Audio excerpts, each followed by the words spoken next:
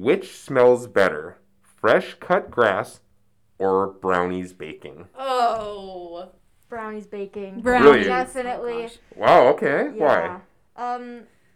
When I think of fresh cut grass, I think of the first time I had to mow the lawn, and it was not a good experience. Oh, so there's some trauma there. Yeah. Okay. And then brownies, I mean, you can't really go wrong with brownies, so. You really can't. Yeah. Okay. I would say brownies because I love brownies. I mean, you don't even have to bake them and I'll just eat them. But Yeah. also, like grass, nature makes me sneeze, especially fresh Okay. cut grass. Oh, yeah. Yeah. So, just not trying to have that in my life. Mm-hmm. Yeah. What about you? I love a brownie, but I will say I like the smell of fresh cut grass. I love to cut grass. I love being outside smelling. Now it makes me sneeze. It's usually it has a really bad effect on me, but it pretty smells bad. so good. However, I've always wanted to try one of those like fresh cut grass shots, like those little like What? health drinks where you drink just like the Oh. fresh That does grass. not sound good. I don't even know. Is there like a smoothie place in Lebanon where they sell like that kind of stuff? Yeah, those veggie mean, there- smoothies. Is like a healthy smoothie place. Okay. What's it called? If you think- Greenhouse Cafe. Oh, I Oh. bet you Greenhouse Cafe does have a They fresh could probably do that cut if you grass ask. shot. That's disgusting. Interesting. We'll have to They try have sometime. like a lot of good smoothies, and they're all really healthy. And then like I think they do I like forgot about that. Yeah, salads maybe. I do love that restaurant. It's just the right secret sauce, you know. Right. Hi everyone, welcome back to Prevention Nation, Where we believe that education and awareness can change the culture of violence. My name is Roy Lutz. and I'm Holly Smith.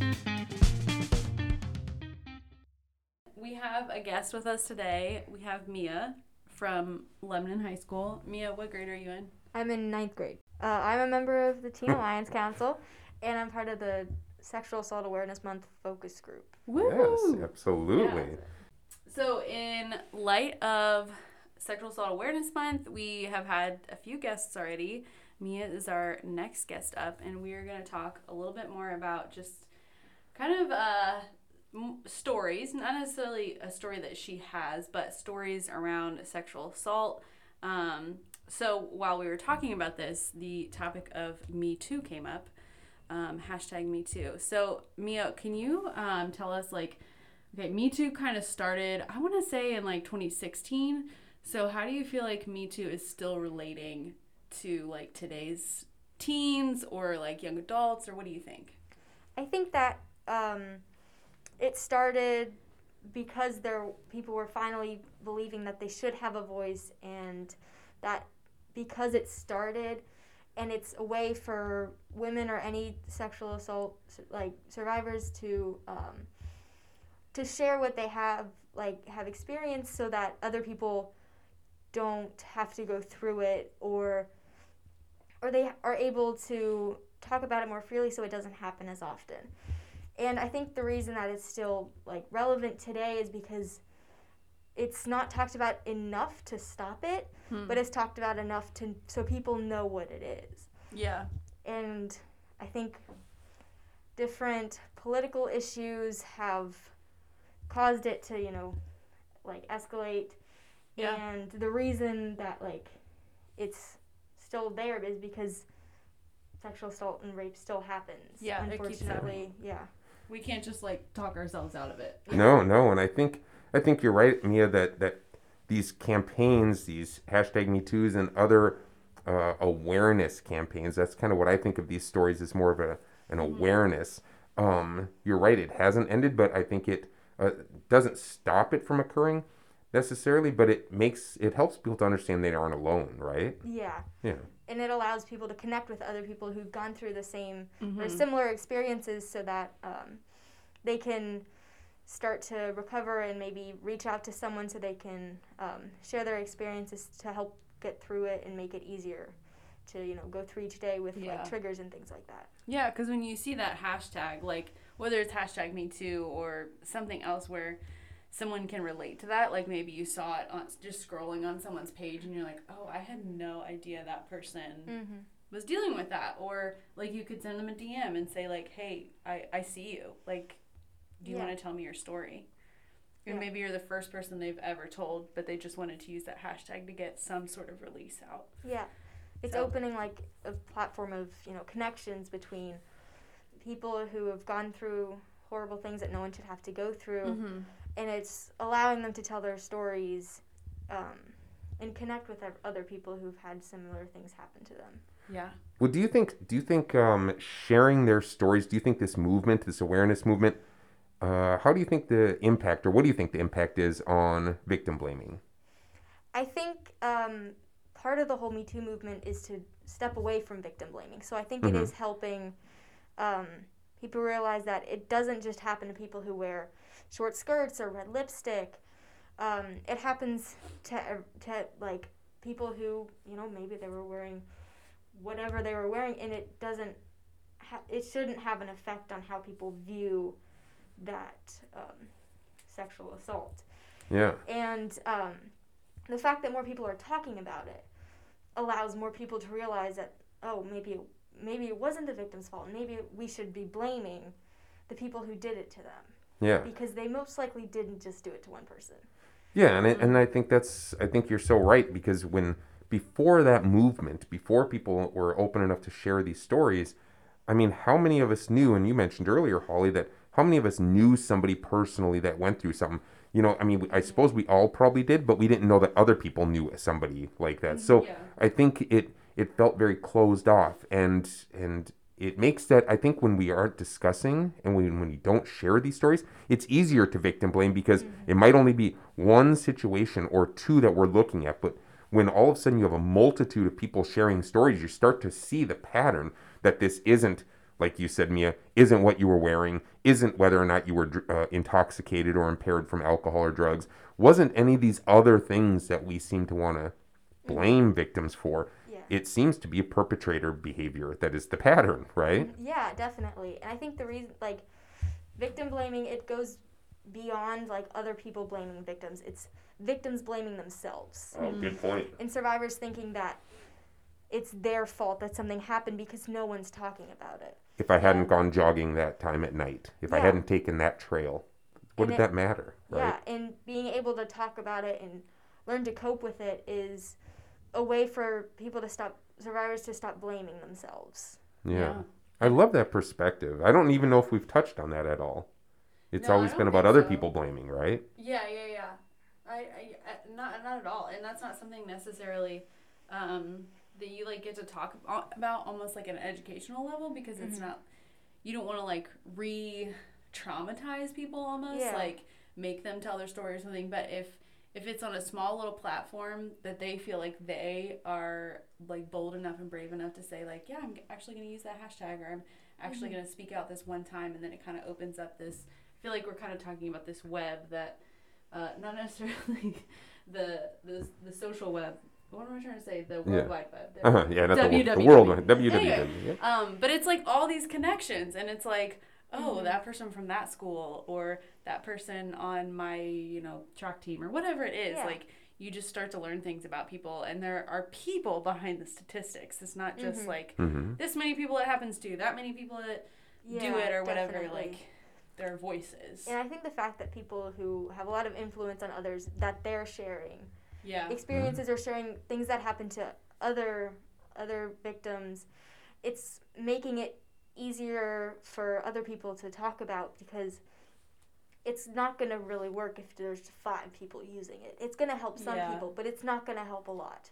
Once people realize that that wasn't my fault, then they're able to be like, well, that happened a long time ago, but it's still relevant today because it's something that happened to me. Mm-hmm. Yeah.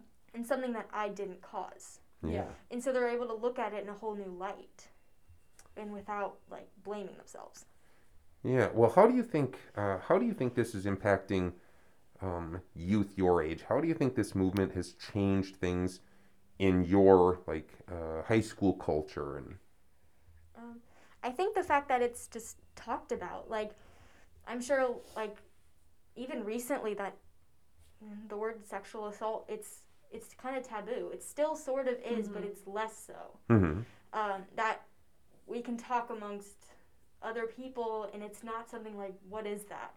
You kind of know what it is. You might have to explain a little bit how it's different than certain things. Yeah, like sexual harassment versus sexual assault, things like that. But but like they get the gist of it. they're not like, oh, sexual what? Yeah, Like, and then victim blaming, like, we've kind of started to move away from that. Mm-hmm. And it's showing in the youth, which really makes it, like, really much more hopeful for, like, the future, because once we realize it's not the victim's fault, it's whoever the perpetrator was, then in the future, it's... So you But I think us think- having this conversation is Yeah. helping?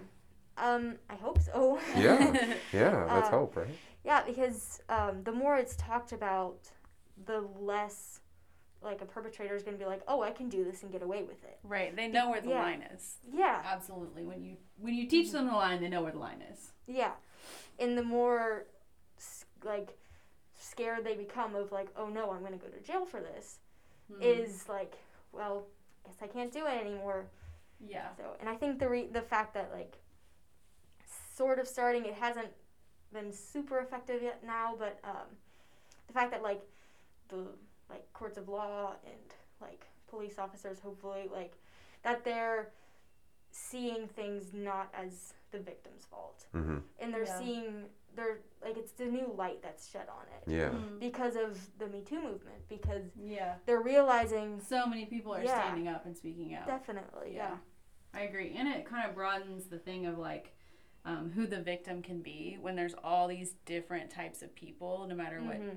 sex or gender or whatever, however people want to identify. Like, it's not one person necessarily that it's happening to. It's not this like one specific type of Yeah. person that is out all the time and like does all these things and is drinking and blah blah blah. It's not that person every single time. It's Yeah. so many different people, so it's like broadening the horizon of like, oh, it does happen to a lot of different people, and it's obviously not one way of living or another that's gonna get that like I'm reading a book in English class right now, and it's about a missing woman, and she was sexually assaulted and she was taken because she was African American. And I think more women of color, or just people of color, yeah talking about it will help show people that because it's happening, it's continuing to happen to people who might not be, noticed. the marginalized communities Yep. for sure. Definitely. It Which is happens- where the hashtag Me Too movement started to Yeah. begin with, Yeah. So, yeah. Yeah. This go ahead. isn't even. I was just gonna say this isn't even like in books. Still, there was. I don't know if you saw the woman in England. I think she was in London. Sarah Everand, I think. I don't know. I know her first name is Sarah. I don't know her Yeah. last name. But like that happened. I mean, and it wasn't. It made the news, but there are so many others that aren't mentioned, that aren't Yeah. being heard, that And has happened to. Yeah, But, and the text me when you get home thing. That was Yeah. another hashtag that came out of that. wait, what was the hashtag? It was text me when you get home. How like a lot of women when they, go somewhere and they're Yeah. out with their friends, that's Yeah. like what you say. And Yeah, let me sometimes know you you got home have safe. and sometimes Okay. you have like a secret code if like I'm not actually okay. I actually haven't heard that yet. I don't like know a whole why. culture around the language of safety in Yeah. a Which is girl's great. life. And Yeah. but it just I like don't want people to hear that like even if that you don't do that, you like forget to text somebody, or you don't have the mace with you, or you walk through the park while you're texting or something, it's still not your fault, right? Like Yeah. No, definitely not. But you but can it's take all these safety precautions, which Right. is great. Yeah. Like be as safe as you can, people. and there is a lot of controversy around that whole that risk reduction versus the prevention, or more just the victim blaming, that whole concept. I mean, just around the fact that I lock my door just as a risk reduction. Yeah. Just at home, Yeah. just in general. Don't want somebody wandering I in put and my taking seatbelt things. on, like- Put our seatbelts on. Yeah. So we do that in so many other ways. So which is what I think is so important about like doing this podcast, doing some of the outer level community work that we're trying and we're moving in that area to do. Because I know as a kid, when I was a kid, I wasn't aware of any social services in my community. I wasn't really aware of much of it. And I think that part of this change and this movement to speak out, I think really lends to the idea of if we're understanding that there are more victims out there, then we have to understand that there's more services needed, right? They should be able to feel strong and empowered and able to report it and feel good that something like they can do something to prevent it from happening to someone else. Yeah. Yeah, I mean, what do you think about survivors reporting? Like you said, it's not an uncommon tale for survivors to report and have their character challenged I mean, it can impact their job, their life. I mean, like serious consequences to challenging their character, as opposed to, again, back to the original point, which is, it's not your fault. This is the perpetrator who chose to do this to you, you know, so. Definitely, yeah. And family members, if they're still victim blaming, then if their daughter or their son is going to court for something, they might not be welcomed back into the family with open arms. Mm-hmm. Or if they have a boss or someone who is still with victim blaming, they might not, get the raise that they deserve. And or they might be fired because they brought attention to it. Yeah. Yeah. Yeah. Especially if it was in the company, like who knows? Yeah, or in the family, Silence. intra-family. I mean, when you mentioned, family, a lot of sexual assault victims are assaulted by people they know. Yeah. This is actually an overwhelming I think it's bit of data. I want to say that RAINN, I looked at it the other day, it was like 52% of people under the age of 18 were assaulted at or near their home. Yes. So, I mean, It's like half. Right? So when you're talking about a victim and a perpetrator and then assigning some blame somewhere, I mean, how divided is that for a family when both the perpetrator and the victim are in the same home? What does that do to that family relation and dynamic? Who do you believe? Yeah. How do you believe? I mean, I'm sure it just tears a family apart. oh, yeah, it absolutely does. It's a hard thing to go through for anyone who has been either who was the victim or who was accused of sexual assault.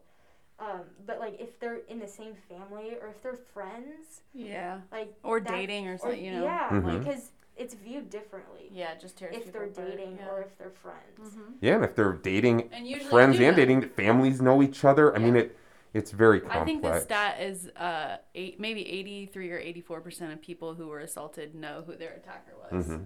Isn't that something? That's out of everyone who's reported, obviously. So it's probably much more. yeah. Right? And what does that do? 2/3. Yeah, and what does that do about the conversation about, when we try to identify perpetrators' behaviors? What does that mean? That means what percentage of us, what percentage of our population are perpetrators and we know them? Why didn't I see this? Yeah, That probably goes to some of the self-blame. Why didn't I see this? How did I not know this? Mm-hmm. This person is in my home or in my family. Yeah, and I think because the survivors and the victims, I think because they're expected to recognize everything that the perpetrator has done, I think that's one of the reasons for self-blame. Yeah.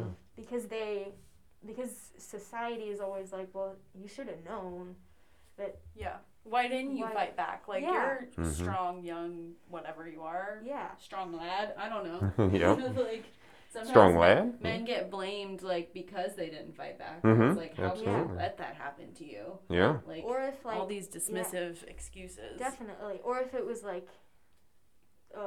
a woman who was a perpetrator and maybe a man who wow, you could have overpowered her, but that's not always how it is. Yeah. It's not always immediately physical. Yeah. It could have been, I don't know, it could have been something completely different where you don't even know the situation. The emotional component of it is overwhelming and paralyzing for many, many victims. Yeah. Yes. So it's not just about strength. It's about coercion, manipulation, so much more than just physical Power, strength. yeah. So, Definitely. well, I'll tell you, I think it's fantastic, Mia, that you're part of this conversation, that you're leading the conversation as a TAC freshman member in and a high school. freshman, right? Get it, girl? What a way to change their, I guess, that culture in high school. Starting out as freshmen to change that culture. So we're so glad to have you on TAC. We're so glad that you're part of our podcast, and so glad you're part of this conversation. So I think the world's going to get better with people like you. So, Thank you. Thanks, Mia.